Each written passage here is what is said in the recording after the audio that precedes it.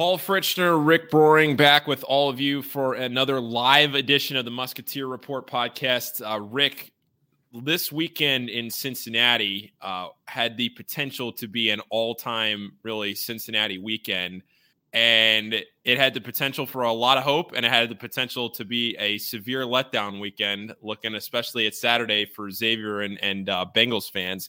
And Xavier goes out there at noon and kind of gives everybody a scare in the first half and then gets things done in the second half, cleans things up against Creighton. The Bengals go out there and hang on by the skin of their teeth at 4:30.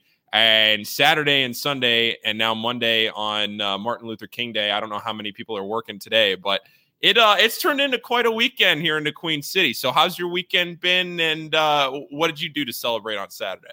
Well, I drove home from Pittsburgh, so I didn't do anything. That's right. I was calling basketball games, so I'm glad you guys all enjoyed it. Obviously, I'm happy about the Bengals win, but let's talk some Xavier hoops.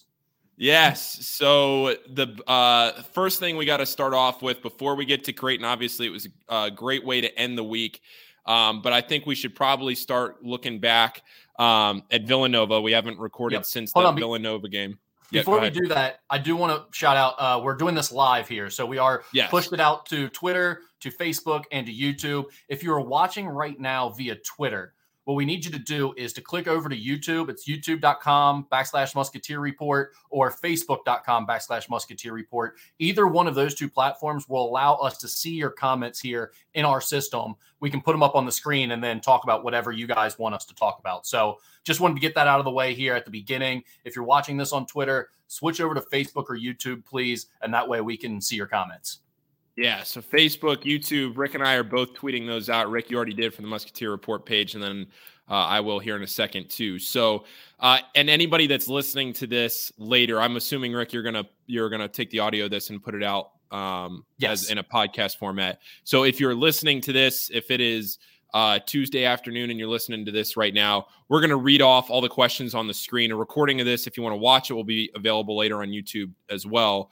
But we'll read off all the questions so that way you're not confused about what you're listening to or what we're talking about.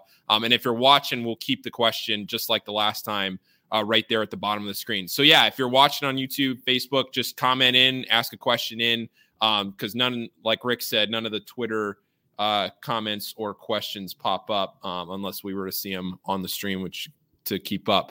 But anyway, Rick, let's get started here with Villanova, where Xavier, I think you and I both talked about it last week, where Xavier, coming off of that Villanova game in Philadelphia, where you're winning, you collapse in the second half, and then you have such a long layoff, you kill Butler at Hinkle, and it doesn't look like there's a lot of rust. It was, again, a tale of two halves in Cincinnati against Villanova, but this time it was a bad first half and a really good second half, and a second half in which you defend like that, you shoot like that going forward, you're going to win a lot of games, especially against a team like that. There are no moral victories, especially against a team like Villanova. But if there is one good thing you're going to take away from a game like this, it's the fact that you were down 17 against Villanova and didn't completely mail it in and didn't completely fold. You came back and tied the game with about 3 minutes left, and Villanova just made the winning plays down the stretch. There's a lot to talk about, I think, especially getting into that final sequence of the game. But before we break it all down, Rick, what were your general thoughts and kind of overall feeling of that Villanova game last week?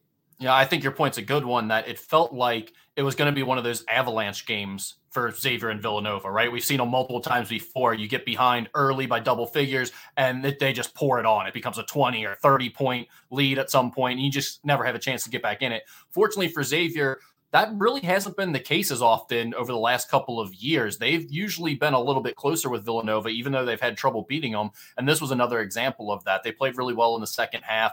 But the big story to me was just that they couldn't make layups. I mean, they go, I think, whatever the stats said, they were like 7 for 17 or something on layups in the game. But that's always a little bit wonky in terms of what's deemed a layup and what's not. And sometimes you can have layups that are heavily challenged or whatever at the rim. So those are tough. But by my count, I saw at least 9 clean looks right at the rim that are, you don't have to make every one of them. You don't expect a team to make every one of them, but you got to make more than half of them. I mean, they're very easy shots, and Xavier just couldn't get any of those to go down in this game. It was to me, that was the biggest difference. Yeah, they played a bad first half. Yes, they had a really nice run in the second half. But if you get those layups throughout the game to go down, the first half doesn't look as bad. And the second half is probably enough to get you over the hump and actually potentially win that game in your own building. So to me, that was really the biggest difference. Did you see anything in all of those missed layups as far as actions go, or as far as guys getting to the rim, technique, anything? Was there anything consistent with the way they were taking those shots that you felt like they weren't getting them in it's tough to say even in rhythm when it's a layup, but did you see anything there that was just a missed layup, or was there something else going on? I really didn't, Paul. And when you look at the Creighton game on Saturday, you saw a lot of the same issues. They were missing shots around the rim. Now, against Creighton, you had a shot blocker in Ryan Kalkbrenner who was changing the game and maybe impacting and causing guys to rush or whatever around the basket. But there's also this factor out there that, look, we don't want to use excuses, but if you're wondering where the layoff may have impacted this team, perhaps it's that. Maybe for whatever reason, it just threw these guys a little bit out of their rhythm, or maybe they're a little more tired than they normally are or something like that. I don't know what the case is, but it seems weird to me that coming off of that long layoff, 2 games back to back, they just really struggled to make any shots right around the basket that were pretty much gimmies. So I don't think it's a long-term problem. It's not something that like I want to spend a lot of time on, like how do they make layups better? But it is something that they've got to fix. And I would assume that it's going to fix itself pretty quickly. And it was probably somewhat a result of the layoff. Yeah. And another thing, talking about their play around the rim in that Villanova game, I was talking to Adam Baum about this at halftime. Villanova in that first half had 12 second chance points and were just really dominating Xavier on the glass. In the second half, Xavier has 8 second chance points. Villanova didn't get a single one. It finished 12-8. And I thought that was a big reason why Xavier turned the game around, was Villanova was just dominating Xavier down low. And then in the second half, when Xavier needed to make a run to get back into the game, they were able to hold Villanova off from getting those offensive rebounds to turn into points. And that was one, at least little way, why Xavier was able to make a run to get back in that game and eventually tie it up. Yeah, no, I think that's exactly right. In terms of individual players, I thought one good sign was that Paul Scruggs played pretty well in this game and tried to lead Xavier back in the second half of that one and get them into it. Villanova's a tough matchup for him. It always has been because of their physical guards that are kind of able to match against his strengths a little bit. And so I thought he played pretty well in this game, and that was a good sign for Xavier. Yeah, he did. He ended up, he finished in that game 15 points, tied for the team lead. Nate Johnson also, he had 15 points. But as a team, Xavier shot 33% from the field. As you can see the stats here on this. This is pretty nifty here, Rick. Is nifty? Is that, like that? Did we phase that word out, or is that still, can I still use that? You can use nifty. I'm fine with nifty. All right. Well, nifty is what we're doing here. If you're watching this to pull up the stat broadcast feed, Xavier, you can see, shot 33%. I mean, both teams, Xavier 18 for 55, Villanova 20 for 53 from the field. From 3-point range, Xavier 5 for 24, Villanova 4 for 20. How often do you see Villanova go, 4 for 20 from 3 against Xavier? That's not a number that you generally see. So for Xavier, go ahead. That's really the shame of Xavier missing all those easy shots around the rim. Is this is the game where you should beat Villanova. Right? Like this was you had them in your gym. They weren't making shots. They clearly weren't at their best. Gillespie, yeah, he leads them with 21 points, but he was 7 of 20 from the field. That's not a good night, really. It's not an efficient night. So, yeah, I mean, that's the shame of it all, is that this was the opportunity to beat Villanova. Yeah, I said go ahead, and that's exactly what I was going to say, is that if you're looking for a recipe for success and you're looking at this box score on the screen right now, and I cover up the final score and I show you everything over there on the right side, and you're thinking to yourself, okay, Xavier's in a really good spot to win this game. 6 turnovers. Xavier, between Villanova and Butler, only had 12 turnovers in 80 minutes of basketball, 6 turnovers in each game. That's an incredibly low number. And given what we've seen out of Xavier in the first, 2 months of the season, that's huge to be able to keep that number that low, especially again against Villanova. Now, the difference, when you're looking at that is like, where else does Xavier take advantage of this box score? And looking down the line, it felt pretty even, but Villanova goes 20 for 21 from the line. And in the end, they made their free throws and Villanova squeaks it out by 4. But it's just a very evenly played game in the second half, especially. Tim mentioned the 2 clutch threes to come back against Nova by Scruggs gives him more confidence with him come tournament time. Just fell short with that final shot, which, we should probably talk about the final shot. I know some other people have asked about it. Mark said, still have a question on the Scruggs drive with 16 seconds left to tie the game. It would give Nova a chance to win in a tie game if he made it. And Tom says, I agree. Why didn't they just go for the tie or the win? Why give them the ball back? This must be like a new thing. I know there's some analytics out there where some people want you to go for the 3 in these situations to just try to win it. And the idea there is the math that, you make 50% of your 2s, but that only gets you to overtime if everything goes right. And then you have a 50% chance to lose in overtime. So, the 33% chance if you hit the 3 is still a better chance of winning the game at the end. The reality of that is, though, that's just assuming these static numbers are actually true, right? Like analytics don't work in an end of game basketball situation all that well because it matters what type of shot you're getting. Who are you going to put the ball in their hands and say, go get us that shot? And how have they been playing in that game? What is the other team's situation? In this instance, Villanova had already fouled 2 of their main players out. They only have a 7-man rotation. So I'd feel pretty good about winning that game in overtime. The idea that you should shoot a 2 with no time left makes 0 sense to me at all. Because if you're shooting the 2 for the tie, you want to at least have an opportunity to tip it in and get that second chance or even foul them and extend the game. If you're going to shoot the 3, then it makes a little sense to me that you just wait, hold it for 1 shot, and go for the win at the buzzer. But I talked to some other coaching friends about this after the game and said, hey, what's your philosophy in this situation? And almost every one of them said, I don't have a set philosophy. It totally is dependent on the situation. How do I feel like I have one guy who has a clear mismatch who's going to cause problems for them and we can get them a shot, or our best shooter is hot, then I might go for the 3 in the end of game situation. But in terms of the decision to go for 2 early in the shot clock, I didn't really have much of a problem with that at all. I think, if you polled 100 coaches, probably 60 of them would do what Travis did and 40 of them would hold for a 3-pointer there. It might be even less than that. Now, the issue with it is Paul Scruggs really made a pretty bad read on this play, if we're being honest. I don't know exactly what he saw, but the play was designed to clear out the right side of the floor. It's something they've used a lot. A little false action to get going, get him driving downhill off the backside of one of his cutters so he has to step on his man. And then Jack Nunge, acting like he was posting up there on that right block, was really just a giant moving screen. He's sealing his man out, so there's no help defender to come over and challenge Scruggs, and he has that whole right side of the block and extended to finish his shot off.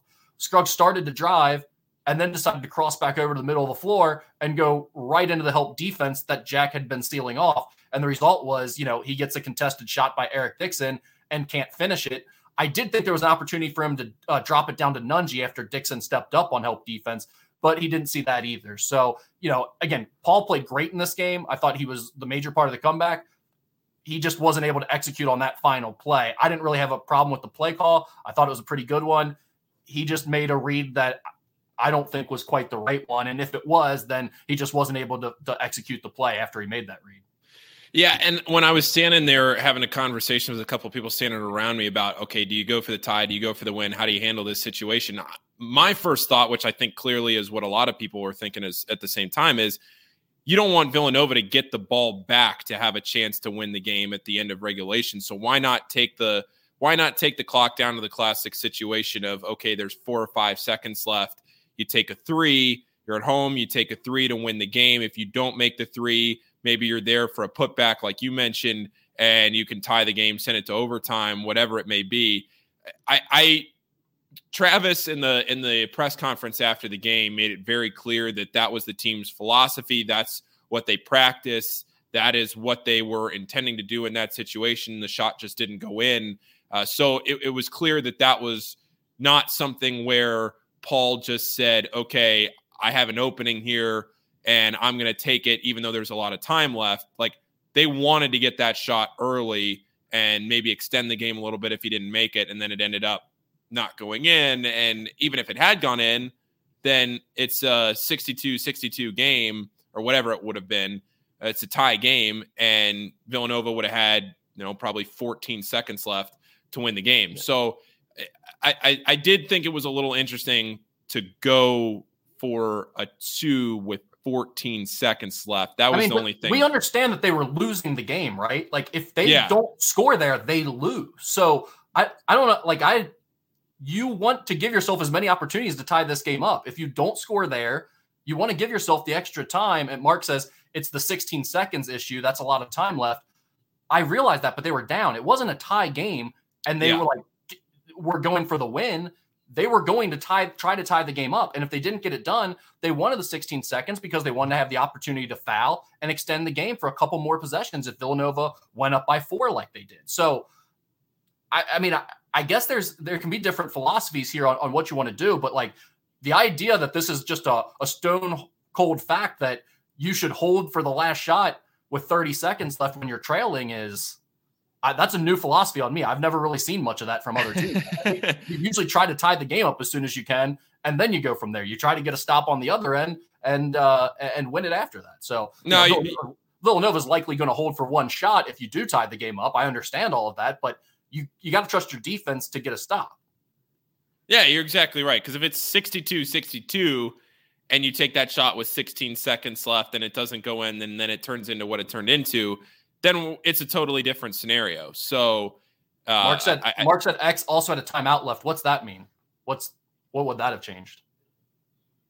So I guess the idea there would have been that you're thinking you get the ball in, you don't like the read, and you call a timeout, but they clearly liked what they got, and then it just didn't get executed well. Yeah, that's how I would see that. 16 seconds. They had plenty of time. Like, there wasn't – I'm not sure where the timeout would have came in there. They had the call they liked. Waiting to take the last shot, a timeout wouldn't have been good there because the clock's already ran out. So I don't know where the extra timeout really comes into play there. Yeah. So – Xavier then in the end, with Villanova executing at the foul line, Villanova goes on to win by 4. Xavier did outscore Villanova by 7 in that second half. Xavier was down by as many as 17 with 4:12 left in the first half and came back to tie the game. Scruggs tied the game with a 3 with about 3 minutes left. And then Villanova really controlled it the rest of the way. Xavier did have that shot that we just spent all that time talking about to tie it, but to be down 17, and it wasn't even down 17, real early on. It wasn't like it was 19-2. At the time when Villanova was leading by 17, it was 34-17. Like it was nearing halftime, and Xavier closed it out and got the game back tied, but then just couldn't get over the hump. But I think the most disappointing thing is, just to round off this Villanova game, I think the most disappointing thing from a team perspective is that you get it back, you tie the game, everything is in your favor really in that second half statistically, the way you're defending, the stretch that I pointed out on Twitter, how long Villanova went. I don't know what the streak was. I'm trying to pull it up. It was 6.5 minutes that they went without scoring. 6.5 minutes without scoring. You don't get that much, Rick, against Villanova. No. It was a good stretch by Xavier, but this is also a good time to remember, like, it happens to other teams too, right? I mean, if a 6.5 minute stretch without Xavier scoring at Villanova happens, everyone's ready to fire the coaching staff, and you can't have it. It's unbelievable. It's the worst thing ever, but it happens to everyone, right? Like Villanova came here and did the same thing. Now, fortunately, they had a 17-point lead for them, but they had a 6.5 minute stretch where they didn't score. And it wasn't because Jay Wright doesn't know how to run an offense. It wasn't because their coaching staff is poor. It's because it's basketball, and that's what happens sometimes. And Xavier happened to play really well, and their players are on scholarship too. Yeah, yeah, that's exactly right. So the game's leading scorer, Colin Gillespie, 21 points for Colin. And man, Rick, he just hit it just seemed like dagger shot after dagger shot from a guy that was the thing. It was big shots that he hit because he was 7 for 21. It really wasn't a good game for him offensively. But he hit big shots when they needed it. It was funny. I was reading. Sometimes I read some national guys writing about Xavier just to kind of keep some perspective. Sometimes when you're so keyed in on one team and you kind of just want a more broad overview from somebody. And I was reading somebody that was writing a preview of this game and clearly hadn't watched much of Xavier and Villanova. in the last few years. And they were talking about Colin Gillespie and just how, Xavier's going to want to key in on this guy. He seems like a pretty important player for Villanova. I was like, good Lord, buddy. Like, Xavier's been trying to key in on this guy for 5 years. You don't think he's highlighted number one on that scouting report? Like, then to go out there and give you 21 in his last game. I think it'll be his last game at Cintas, right? He's not. Can he come back for another year? No, I hope not. If we're getting into that much eligibility, like we need to rewrite the rule book.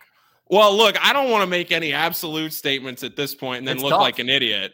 Because hey, it's tough figuring out how many years guys have left at this point. pull another year out of a hat somewhere, but yeah, Colin, yeah. I mean, he was 2 for 11 from 3 and 7 for 20 from the field overall, but it just felt like every time Xavier really needed a stop to get back and keep the crowd in it or whatever it might have been, it just felt like Colin was there, just like he's always been, to hit that shot to kind of calm things down and quiet everybody for Villanova. Yeah, the comment up on the screen right now from Turbo Trigga, it seemed like the small lineup was a huge benefit versus Nova. They also rebounded better with the smaller lineup in. I thought that was a big part of this game, and something that people have complained a lot about over the last couple years under Travis Steele, and maybe rightfully so, that he's had a tendency to, regardless of what's going on in the game, who's the hot hand, what lineup is playing well together, to kind of go back to the guys that he quote unquote trusts. That was one of the big things with Jason Carter last year when he had those games where he's like 0 for 5 from 3 and is struggling to stop the opposing front court player. And it's like, well, we trust him in those situations. And it's like, oh, there's probably room to also just leave him on the bench if he's not playing well and someone else is in that game. And last year they didn't have as many options a lot of times when that was the case, but this year they do. And so I thought that was good to see in the second half of this one when they found the lineup that was working and it was a smaller lineup.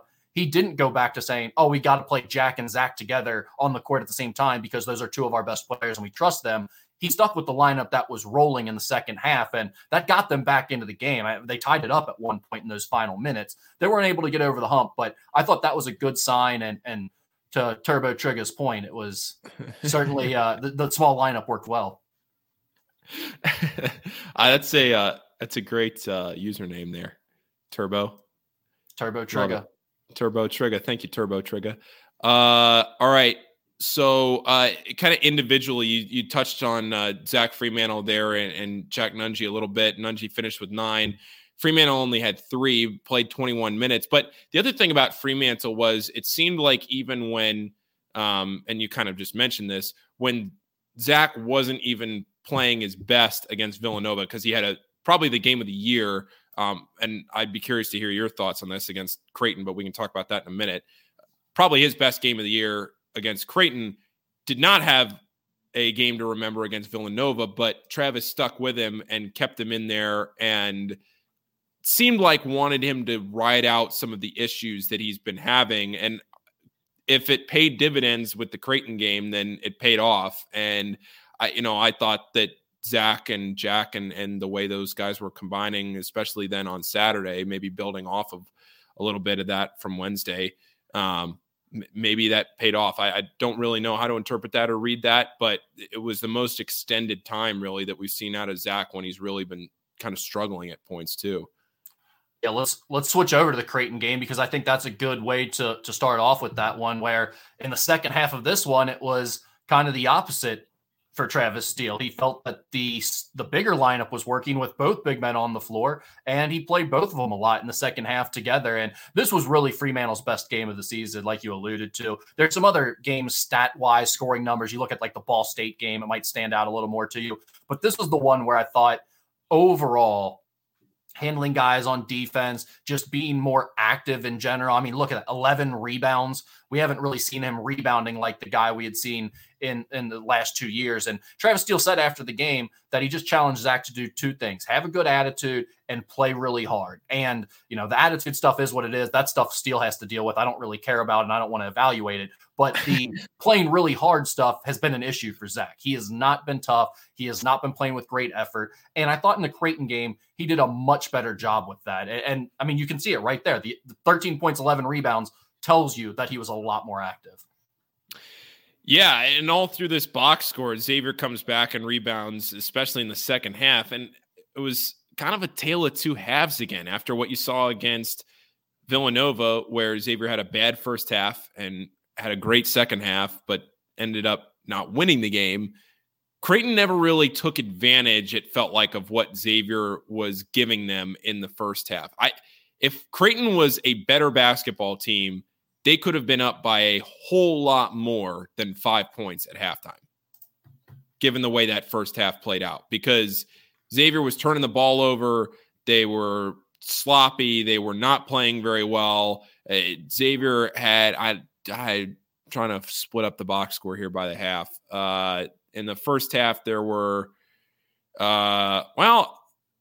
maybe I'm wrong. Maybe Xavier didn't play as poorly as it seemed like they did, but Creighton had 13 turnovers to Xavier's 6, but it just did not feel like it was peak Xavier in that first half, just from the eye test. Well, it's kind of what we talked about in the Nova game. They struggled to finish off shots around the rim again, and a lot of that had to do with Ryan Kalkbrenner. He had 3 blocks within the first 90 seconds of this game, including that one where he punched Jerome Hunter's dunk attempt right out of the air there on the first possession. So I think he had an impact on Xavier's finishing around the basket because they got a little hesitant, started maybe rushing some shots or being too worried about where he was. And the other, his backup, Faisal, however you say it, he had a nice block too in there early. So I think Xavier was worried a little bit too much about the shot blockers in the first half, and that impacted them. But that was the reason that they weren't able to actually take advantage of how poorly Creighton played in the first half. Like, Xavier didn't play their best, but most of it was just missing shots around the basket and not shooting all that well in general.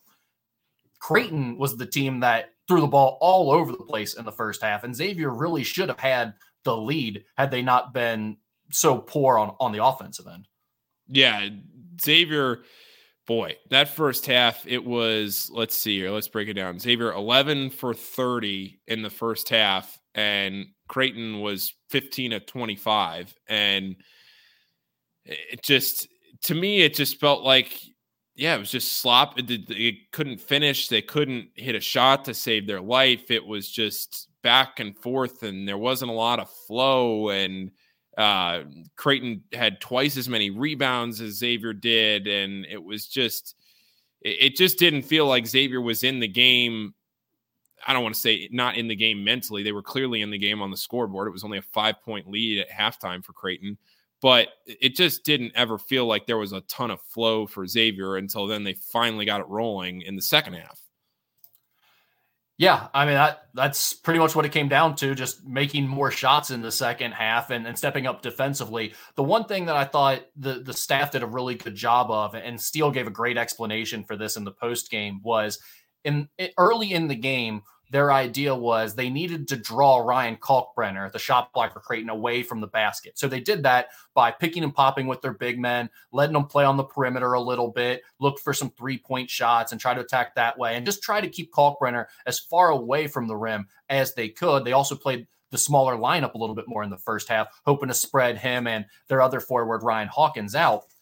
When that didn't work in the second half, Xavier's staff basically said, okay, we're going to get more physical here, and we're going to play the two bigs together. And what we're going to do is we're going to have our guys, anytime we try to drive, if we've got a perimeter player looking to attack off the bounce, we're going to have our big man seal Ryan Kalkbrenner, basically try to post him up. And again, going back to kind of the play they tried to run at the end of the Villanova game for Paul Scruggs, use it as a giant moving screen. Your big man sealing that shot blocker, he can't get out to now block the shot. And so that's what they tried to do. And it didn't really work out all that much in terms of like, oh yeah, Jack Nunge or Zach Fremantle just cleared Kalkbrenner out of the play and someone made a layup right past him. But what did happen is it kept Kalkbrenner more engaged. So if he's got to fight and battle you one-on-one in the post, right up until the moment a guy's driving and trying to get a shot off, it's hard for him to get over there and really aggressively react to that shot and challenge it. And the other thing that they did when they weren't trying to seal him is they had their big men playing underneath the basket. They call it the dunker spot, essentially,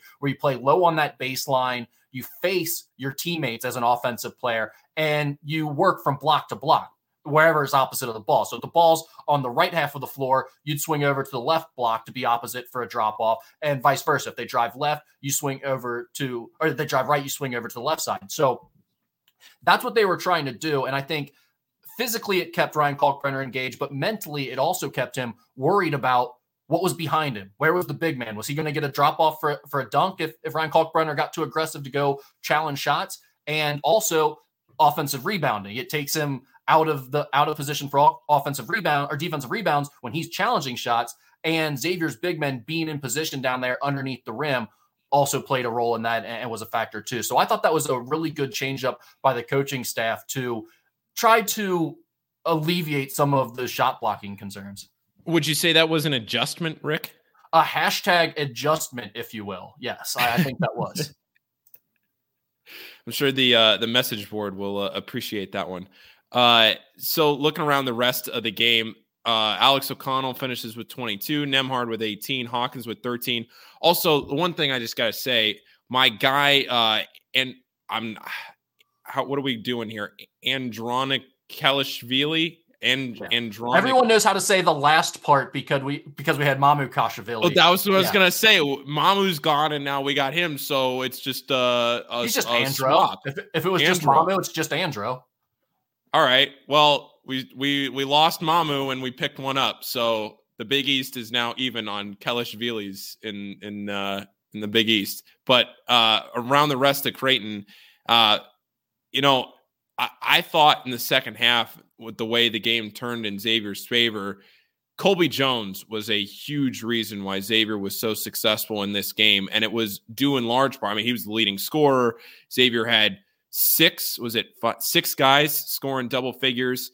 Everybody that scored really consistently in this game scored in double figures. That doesn't include Nate Johnson and DeJuan Odom. Nunge, Kunkel, Fremantle, Hunter, Jones, Scruggs, all had 10 or more, as you can see there on the screen.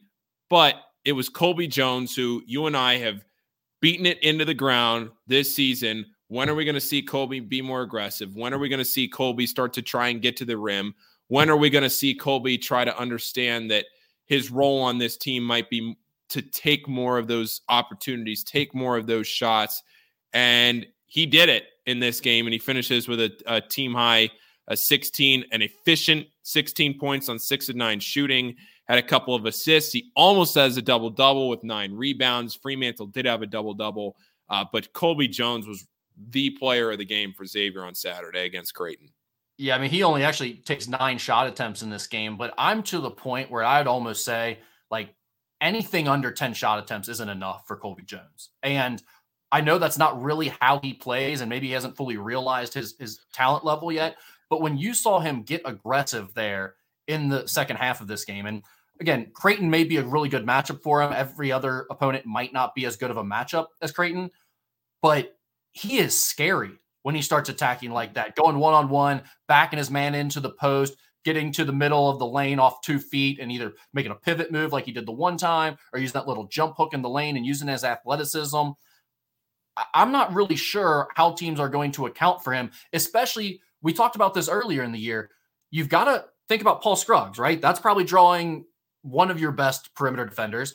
You've got to worry about Nate Johnson running around on you and hitting threes. So that's occupying one of your better defenders, you would think. Who exactly are you putting on Colby Jones? Or if you decide to put someone better on Colby Jones, then you're leaving one of those other 2 guys with probably your third best perimeter defender. So Colby has to be more aggressive like he was in the second half of this game to help those other guys out too. Take a little pressure off them. If he draws more defensive attention, it only becomes easier for Nate Johnson to get more looks. He only had 3 shot attempts in this game, 2 3-point attempts. He was 1 for 2. That is something that if Colby continues to play more aggressively like this, that'll free him up more for Nate Johnson. So it's just definitely something that we've talked about a lot this season. We knew it was going to be a process as he's only in his second year, and he's a pretty unassuming kid who plays really unselfishly. And that's a great issue to have a guy who's all about the team and super unselfish. But at this point, for Xavier to be their best, I think it involves Colby being more aggressive on a more regular basis on offense. Yeah, that's a great way to say it, because when you look at Nate Johnson having just 3 points in this game, he makes 1 3, and Xavier wins this game by 7, and everybody is able to get their shots as easily as they are. That speaks, again, to the depth of this team that we've talked about so much. But when Nate Johnson only has 3 points, DeJuan Odom only has 1 point, and you can go out there and see 6 different players scoring double figures, and you have Colby Jones leading the way, maybe this is the type of game to show him the film to say, okay, here's what we've expected out of you. Here's what you can do against a Creighton team that beats Villanova at home by 20 and loses at Villanova by 30. How often do you see a 50-point swing in college basketball? But this is a good Creighton team that goes out there and gives Xavier a run for their money, and Colby Jones is able to have this kind of a game in 31 minutes. Outside of Colby, we talked about Zach Freemantle, but 33 minutes for him. Nunge only played 22.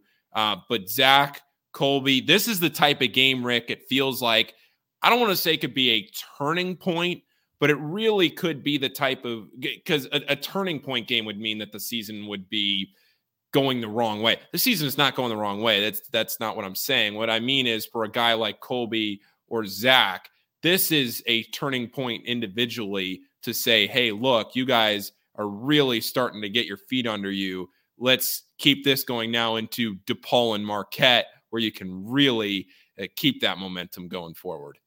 Yeah, just looking at those minutes you were talking about, how they stacked up for the big men. Second half, Nunge and Freemantle played 18 minutes. Nunge played 14 minutes. And I think the 14 minutes that Nunge played, they were both on the floor together pretty much that entire time. So again, just shows you how much Xavier stuck with that bigger lineup once they found what was working there late in the second half. And to your point about the double figure scores, to me, having 6 guys score in double figures in one game is so much more impressive of a stat than the one we keep hearing about, how many different guys have led the team in scoring this year. You know, Colby Jones being their leading scorer in this game became the 8th different guy to lead the team in scoring. I'm not saying that's a bad thing, but that can also speak to what we've talked about with this team at times, that who's their go-to guy? Do they truly have a go-to guy? Do they know who to go to when things get tough and a game's on the line? That's what that stat tells me a little bit too. As good as it is to have multiple options, it also tells me you don't really have a go-to guy, or you may not even know who it is right now. But when you have 6 guys in the same game scoring double figures, that's a team that's almost impossible to beat. You've talked about that a little bit on the message board, Rick, and I'd like to get your thoughts on this a little bit more. How important or not important is it to have a guy like Trayvon or JP? And I don't mean that to say, would you rather have a JP or not have a JP? I mean, when you're looking for a guy to make a play at the end of the game, to me, you're always looking for one guy, right? Who's going to step up? Who can we count on to go get a bucket? We talked about this a couple of episodes ago, but now looking at your 8th different player to lead you in scoring, do you think that down the line, come the end of February, come Madison Square Garden, come the first round of the NCAA tournament, that could be a help or a hindrance to this team to consistently have a different leading scorer? And I know that sounds dumb kind of to ask it like that, where you're saying, oh my goodness, you have 8 different guys that can lead you in scoring. But I think it's a valid point to say, you have so many different options. Who are you going to specifically trust in one have to kind of a situation? Yeah, that last thing you said there is the real point. It's not about having 8 different guys leading you in scoring is a bad thing in itself. But when you dive a little deeper into what that means about your team and the way it's made up, I think it does say some things about this Xavier team that kind of matches up with the eye test. And for instance, all we have to do is go to the end of the Villanova game that we were just breaking down for several minutes. I mean, I'm not against Paul Scruggs. Again, he had a great game. I think he's a really talented player. But do you feel great if he's your go-to guy and end of shot, last shot moment type guy in every game? I don't know. I don't know if he's had that type of season where he's a clear-cut go-to end of game score. And it's not always just about who gets the last shot, right? We're also talking about, hey, your team's on a 4-minute scoring drought. Who can go get you that bucket and get you going? Who can spark a little run here? Who can score 6 straight points the way Colby Jones did as you were coming back late in that Villanova game, and he helped tie it up and then continue to take the lead with that 17-4 run that you went on? Those are kind of what we're talking about here. It's not just a final shot situation, but because we have a great example with the Villanova game, it's like, who should get that final shot in the game? I bet if you polled Xavier fans right now, you'd come up with 3 or 4 answers. I don't think everyone would exclusively say Paul Scruggs should be the guy taking the last shot. And so that's where I think it could become a problem for Xavier. Not that it's an issue that you have multiple options and multiple guys that are capable of leading you in scoring, but you do have this situation where it's like, who is our guy? And the problem is, like Travis Steele loves to say, it's different guys on different nights. So you don't always know who the guy is going to be. Paul played well in the Villanova game, especially in the second half. So I think it made sense that he was the guy in that moment. But there's been other games where I wouldn't have given the ball late in the game and I would have tried to go to someone else. I think that's the challenge that this coaching staff faces anytime they're in a tight game or anytime things start to go south on them and the offense just isn't clicking. And that's not a problem that can't be overcome. We've seen really good teams that are a collection of talents. I mean, if you go back to the Xavier team that made the run, the original Elite Eight Xavier team, it was the team that had just lost David West and they were kind of finding themselves and doing it with a bunch of different guys. And I think they really thrived off of that. Now they had kind of some killers that they knew who to go to in the right moment, but it was still a collection of guys that were able to spur that team on and make plays on given nights. So it's not like it can't be done. It's not like you can't have big success with a team like Xavier's if you have enough talent. And I think the Xavier team does have enough talent, but we'll see how it plays out with that high-end talent and having that go-to guy, whether that ends up costing them long-term or not. And when you look at how Xavier's ended the games this year, the one time that Xavier really needed a shot at the end of the game, it was Nate Johnson back in November in that game against Virginia Tech. I mean, he was the one that hit that game-winning shot. And I think depending on the situation, like you said, you probably get several different answers depending on what kind of the situation, what it dictates, who's having a good night that night, all of those things that might go into it. And I think Nate for 3, Paul for 2. Sure, we saw Paul maybe not make the best decision against Villanova there late in the game, but certainly if you're looking for a guy to get you 2 points, somebody that's been around for 5 years is probably one of your better options. Yeah, that was Mark who posted that. He would go with Nate for the 3-pointer, Paul for the 2-pointer in those end of game situations. I think that's what a lot of people would probably tell you is their option. But I mean, some people might want Colby Jones driving and attacking late in the game. I mean, especially with what we saw in the second half from him. But here's a comment we got to get to right here. I have no idea what the actual question is. I just saw the first few words, which is Captain Xavier's dad here. This is Captain Xavier's dad, Bob Meyer. His son is just a maniac on social media. Bob wants to know, do you think Xavier's athletic enough, defensively savvy enough when Jack Nunge and Zach Freeman are on the floor together for extended minutes? So this is a good question, and it's one where these back-to-back games kind of provide a good look at one game they weren't at all, right? I mean, against Villanova, they could not match up at all with that lineup.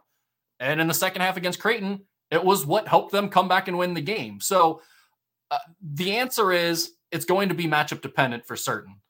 But also, one thing I think we need to get away from a little bit, like we've gotten to this point because Zach has been so bad defensively the last year plus, and because we've seen a lot of ball screen actions hurt Xavier over the last year plus, we've gotten to the point where like every time the opponent scores off an action, it's unacceptable and this guy's the worst and he needs to be benched and we can't guard anything. And it's like, you go back and you watch the game, it's, they only averaged 0.9 points on ball screens in that first half, but Creighton did.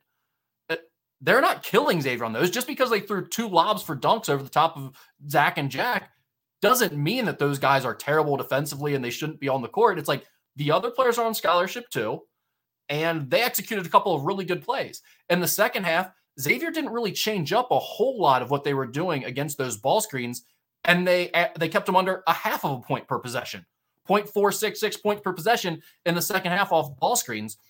It wasn't a huge change in what they were doing. It was Ryan Nembhard not playing nearly as well as he did in the first half. In the first half, he was fantastic, and he threw 2 absolutely perfect lob passes over the top of Xavier's defense. 1, seeing the pass was impressive. The 2, putting it right on the money was impressive. In the second half, he didn't do that. And so some of it is related to how well the other team is playing too. I know that's not exactly Bob's question here, but it was a good kind of segue into that because I've seen a lot of people just losing their minds at the sight of Zach Freemantle getting beat at all. And it's like, well, he's not going to be perfect. I mean, he's been bad for certain, but in this Creighton game, I thought he was actually pretty good. It was definitely the best defensively that we've seen him play. So To get back to the question here, Paul, you can follow up on this with your thoughts, but I think there's not a clear-cut answer to whether or not they're athletic enough and defensively savvy enough to play them on the court together. It's going to be a game-by-game basis, and that's going to be the challenge for the coaching staff to sort out every night, is they're going to have to figure out, can these guys play together against this opponent? And the other thing, too, is it just dictates the other team's lineup on the court dictates what Xavier's going to put out on the court. If it's a bigger lineup where you're seeing a couple of post guys that you're going to need Zach and Jack to be down there in the post together banging bodies, then you're going to need both of them out there on the floor together. If you're going with a smaller lineup, then maybe you need a smaller lineup for Xavier to go back and counteract that. So I think most of this, and the easiest way to answer it, is just letting the other team dictate that a little bit on what their game plan is and what they're going to throw out there and throw at you to try and do. But I think overall, Zach Freemantle's now been in the system for 3 years. Jack Nunge, in his first year, has clearly shown that he knows how to handle himself and how to perform well in this system. It's not like he's a freshman. He's been around Division I basketball for a very long time. So as far as the IQ goes and as far as the ability goes, you would like to think they would both be able to be on the court at the same time. But really, what it boils down to in the end is what the opponent is going to dictate by what kind of a lineup they're going to put out there, in my mind, at least. I don't think we've gotten to the point yet where those two guys have been so good offensively and such a mismatch for opposing defenses to where you can dictate to the other team with them, right?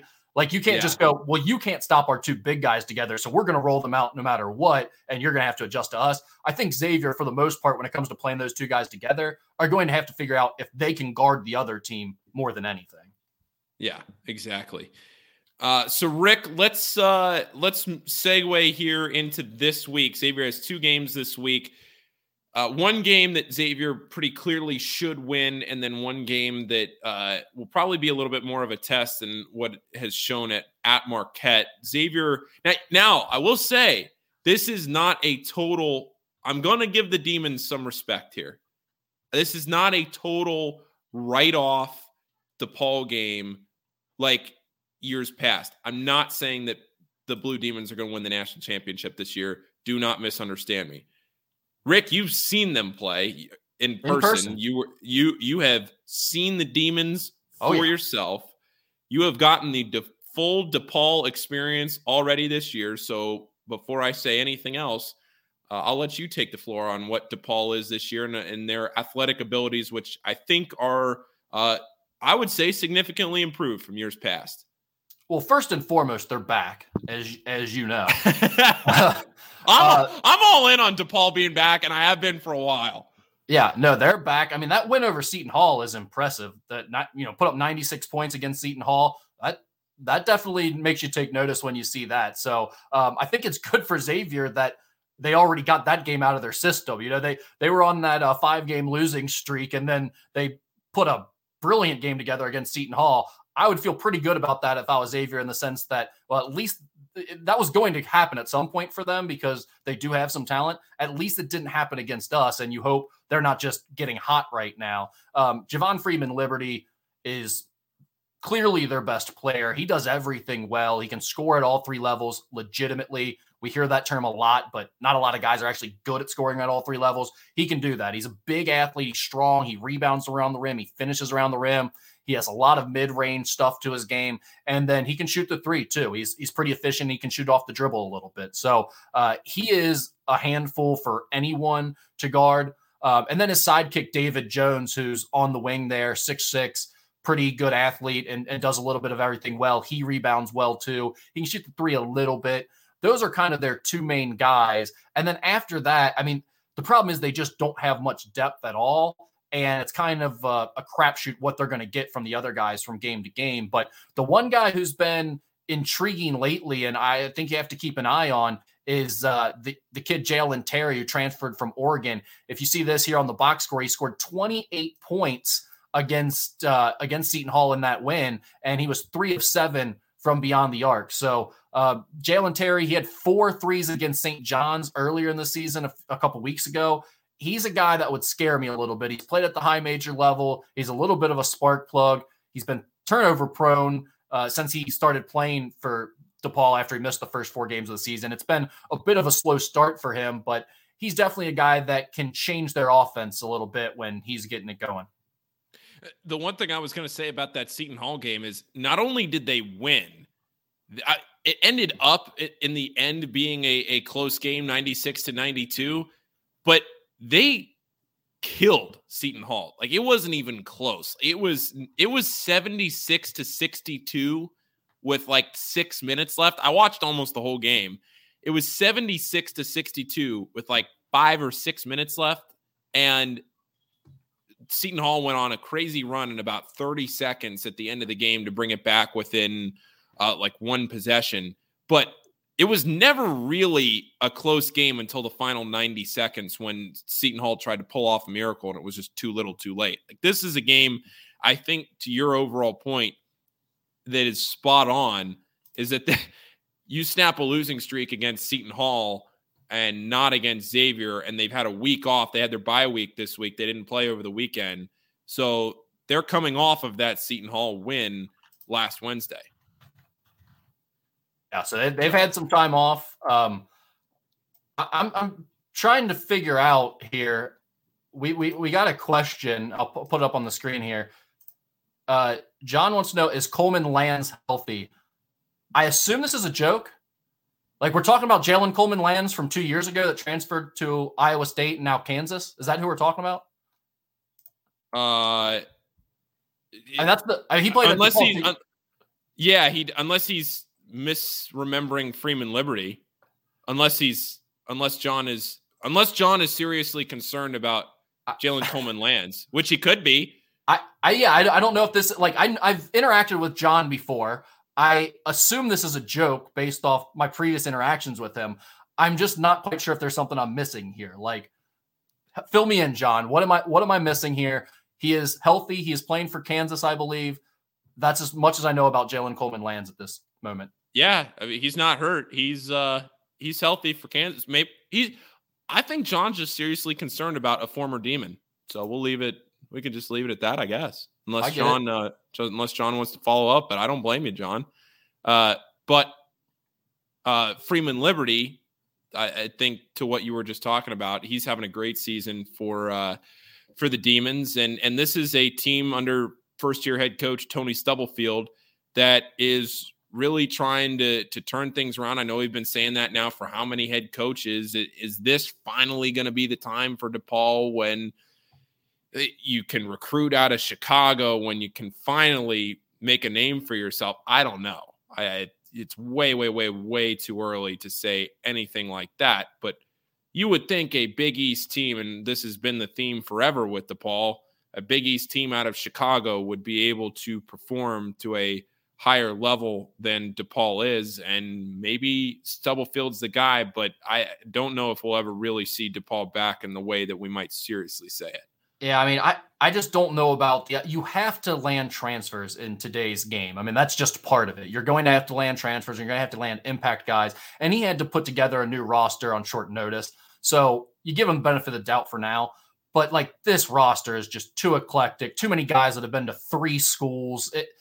You're not going to win with this group of guys consistently. You have to find some stability in your program by stacking some talent. And again, you can do it through the transfer portal. I'm not saying that won't work, but it can't be all one and done guys. You know, you got what you want to get is the guy who went somewhere, played at a high major in practice, and he knows what it's like to be in the program, and then transferred after that first year. So he has a long runway left. You have a good 3 years with him, but he's already gotten through all of the crappy stage of transitioning into college basketball, learning what it's like to play defense at this level, learning what it's like to not take plays off. So those are the guys that you really want to find in the transfer portal. Those guys with 2 to 3 years left, those are kind of the golden ticket, because once you've transferred once, you don't have that option to transfer without sitting again. So those guys are kind of locked in a little bit more now. Those are kind of the real prized possessions in recruiting, I would say. But in addition to that, you obviously got to land some of your own talent from the high school ranks. And right now, DePaul is just kind of living on a bunch of mercenaries. And as a result, they're not very good. And I don't think that's going to be a way that they can build their program. So like I said, it's not Stubblefield's fault necessarily. He had to put together a roster on short notice and completely reshape it. And that's kind of the way to do it. But going forward, he's going to have to find a way to stabilize this thing. Yeah, no doubt about that. But this DePaul game starts a stretch of games, Rick, where you have 3 out of your next 4 are away, but it's DePaul, Marquette, then Providence at home, then Creighton, which has proven to be a troubled game in Omaha in the past. It seems like it's always a game where Xavier has some sort of a travel issue getting to Omaha, and it just becomes some sort of a bizarre trip. But DePaul, Marquette, Providence, Creighton, Butler, DePaul. These next 6 games are a chance to really stack some wins before Seton Hall, Connecticut, St. John's, then Connecticut again. Like, these next 6 games, in my mind, are a serious opportunity to go 6-0 and show the rest of the Big East, show the rest of college basketball that, hey, look, we can take care of business. Providence obviously having a great year, nothing to scoff at there. Creighton, as I just said, away is tough, but this is a really big opportunity for Xavier to build a 7-game winning streak right now. Yeah, well, look, if they do that, then they're in control of this thing. Like, they've set themselves up, but barring a complete meltdown at the end of the season, they're in a really, really good spot if they reel off those wins. I don't think that's very probable at all. Before the season, we were looking at it. We thought Marquette, Providence, Creighton, or at least 2 of the 3 were going to be down closer to where like Butler and DePaul are right now.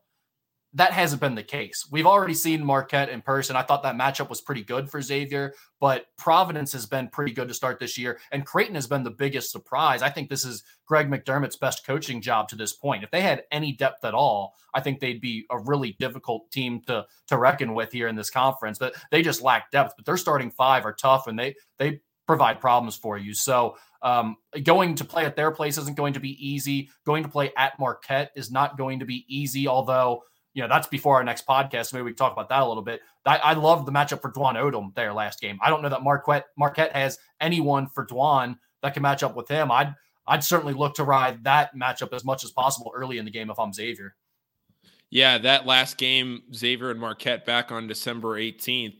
DeJuan, that was the game where he had a career high 19 points, and he did it on 8 of 8 from inside the arc. So DeJuan's probably his best game of his college career, and you go out there and you go to Milwaukee and you try to take advantage of that again. If it ain't broke, don't fix it.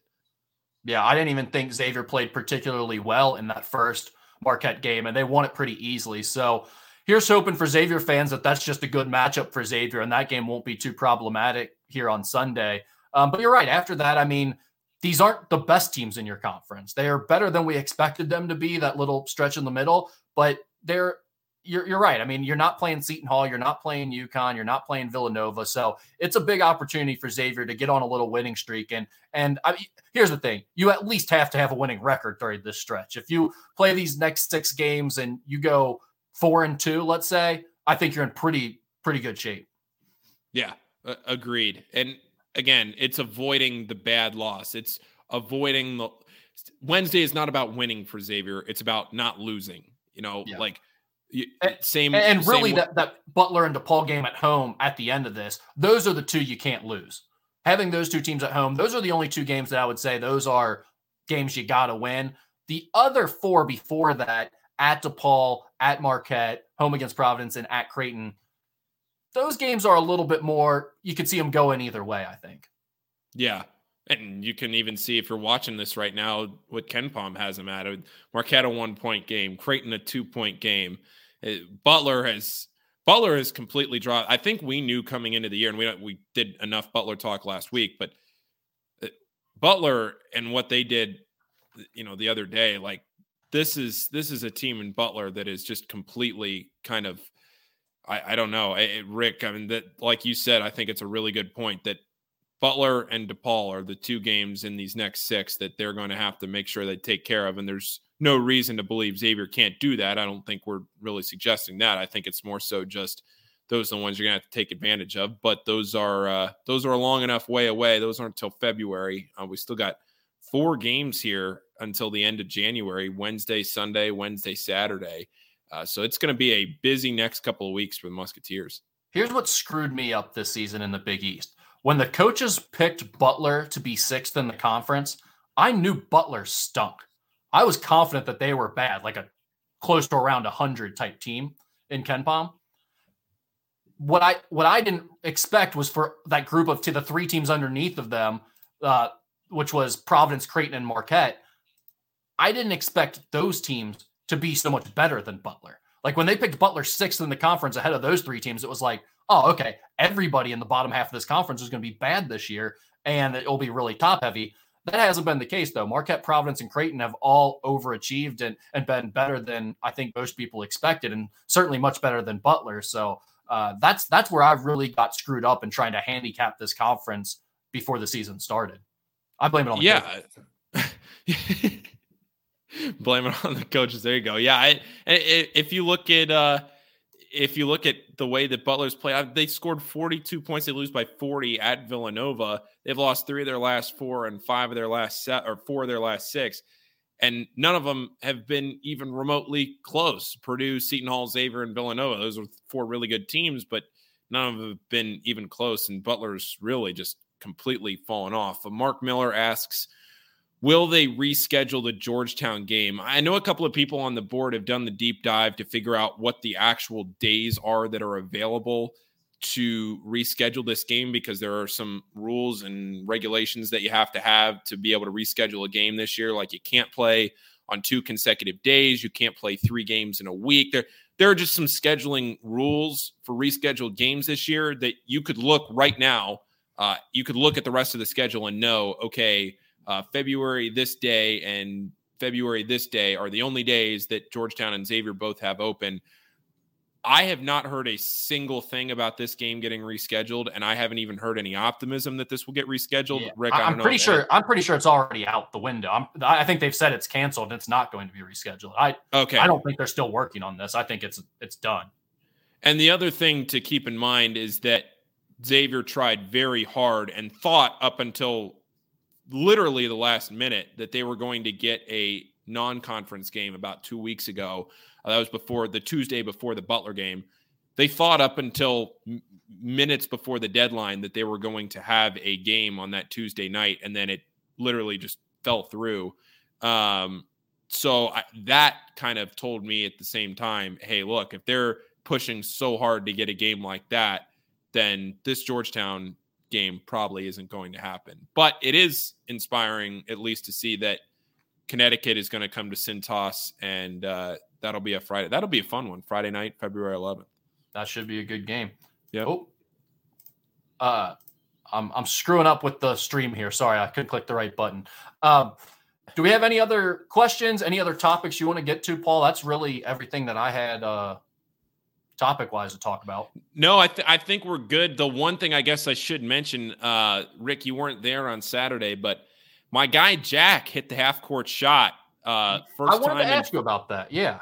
Yeah. So we brought him out of the crowd, and he tells me immediately, he was like, yeah, I played basketball in high school. Like I feel pretty good. And whenever we pick those shots, I always say, like, please just find me somebody that's going to at least hit the rim or make it a respectable shot. And the last few games, look, you go out there, you're at midcourt, you're nervous, whatever happens. Like you could be great, but you could be nervous. And you're shooting in front of a crowd and you're not going to put the ball in.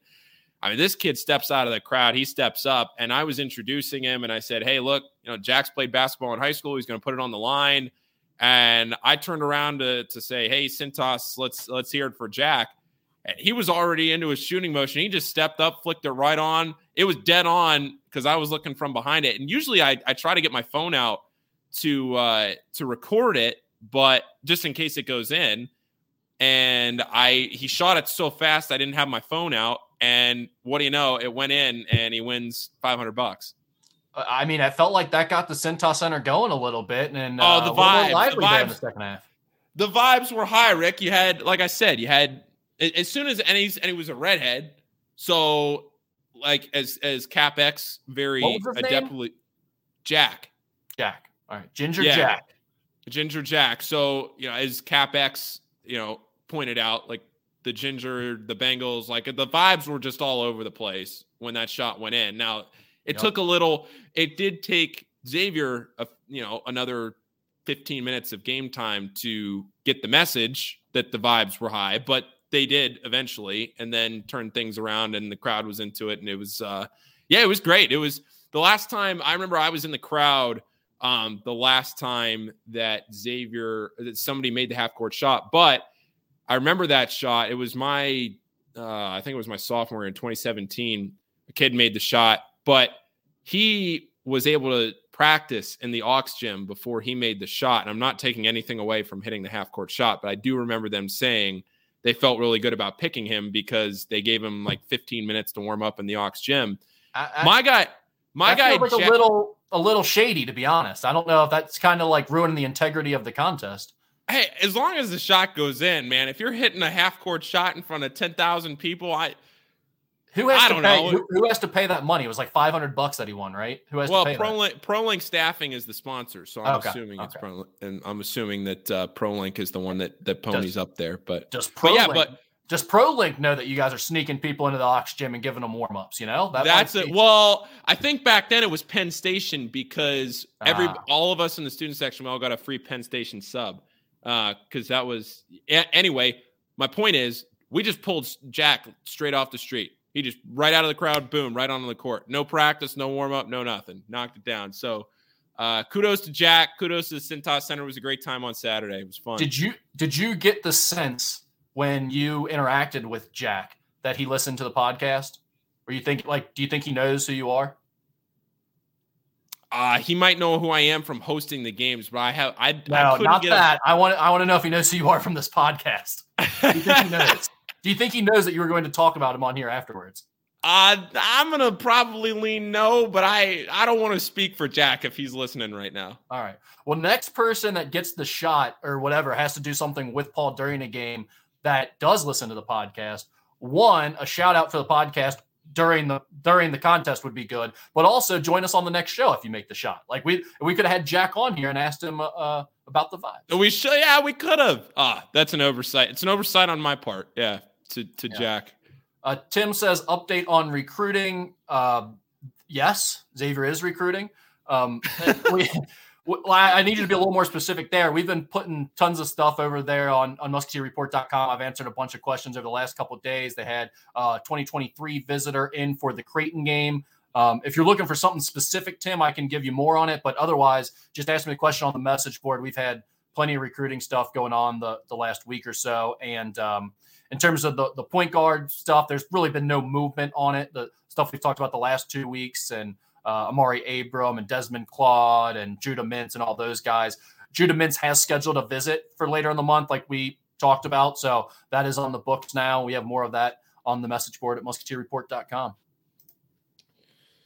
All right, Rick. Well, do you have anything else before we sign off for DePaul and Marquette and anything else the rest of the week? I think that's it. David says we have 19 on YouTube, so the odds aren't that great. I guess he's talking about people listening to this podcast. No, that's the point of it, David. We know nobody listens. We're just, hoping randomly that someone gets selected out of the stands that happens to listen, and we go from there. So there we go. I appreciate it. All right. Well, Rick, this was fun to everybody listening live. Thanks for listening. And if you're listening to this, have a great week to everybody listening to this later. I'm sure it'll be exciting. Bengals going down to Nashville. If you're going down, and maybe you're listening to this down in the car on the way down to Nashville this weekend. So safe travels to everybody doing that, and go Bengals, go Muskies, and we'll see you next week.